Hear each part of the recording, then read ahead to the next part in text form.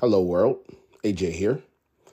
So, I can't tell you where I got the questions and the strategy and the perspectives I'm about to share. I can't tell you where I got it from quite yet. But what I can do is I can bring you value. I can elaborate on a few of these phenomenal questions, and I can contextualize how I believe organizations could benefit from thinking thoroughly about each one of these questions and coming up with their most honest answers and strategy. So let's start. Question number one. Our people strategy has been translated into key metrics from an HR perspective, as well as being connected to relative targets. That's a question you should definitely ask yourself as an HR group, as an HR team, I believe every year. If you really want to be aggressive, I would say quarterly.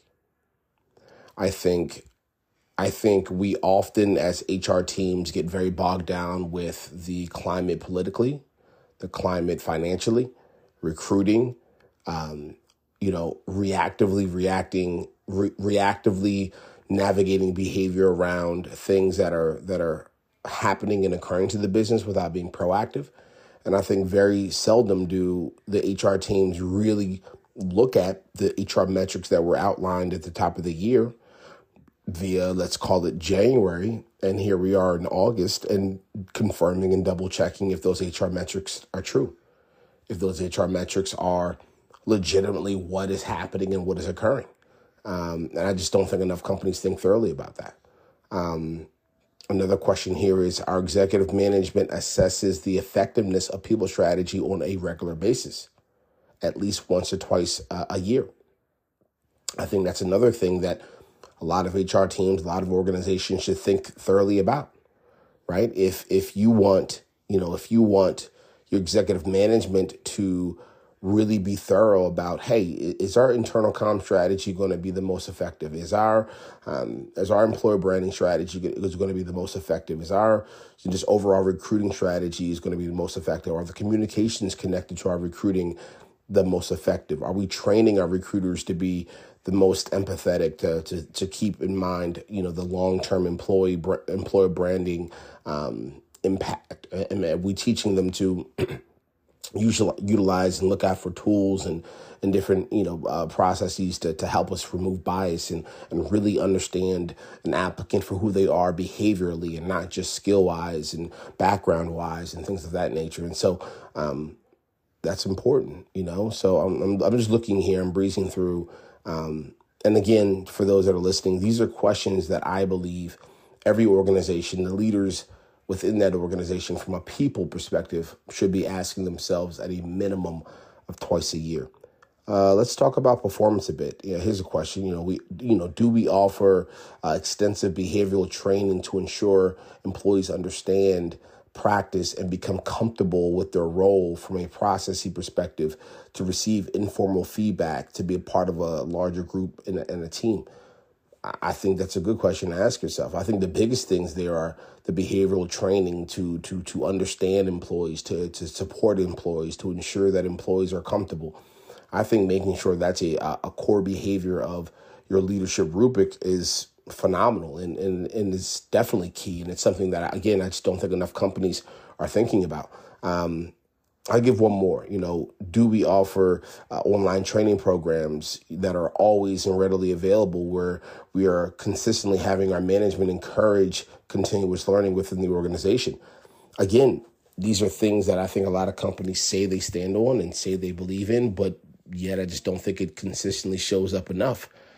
The punchline of this episode is the following. I believe a lot of companies have great intentions.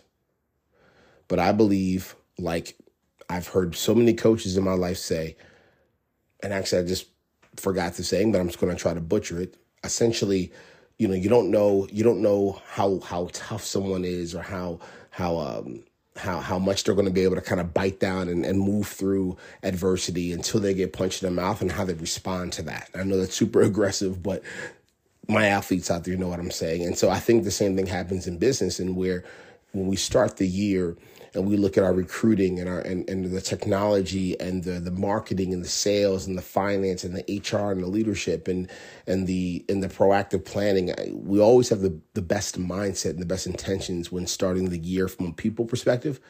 But it's only when COVID happens. It's only when the BLM movement happens. It's only when the financial climate is completely going to crap. It's only when employees are feeling like they need to get more and be more. It's only when salaries are being is a comfortable fact of it's increasing. It's only when things are happening to the business that I believe organizations lose their way and start putting all of their energy, all of their resources into reacting instead of proactively navigating the people thing, the people sector, the people work.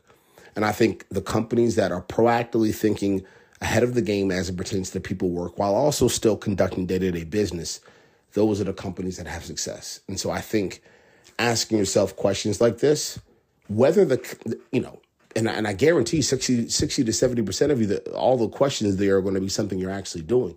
But that extra 30%, that extra double clicking of the work that you're really doing from a leadership perspective or a recruiting perspective, it just reaffirms that you're on the right track, and it puts you as an organization in a position to make thoughtful decisions moving forward. So as a former head of people, as a current advocate of this work, I genuinely believe that if you can take a moment, step outside of yourself and really think objectively on the good, the bad, and different that you're doing from an HR perspective, it can only have long-term benefits. So as always, just a few thoughts, just a few perspectives. We'll talk soon.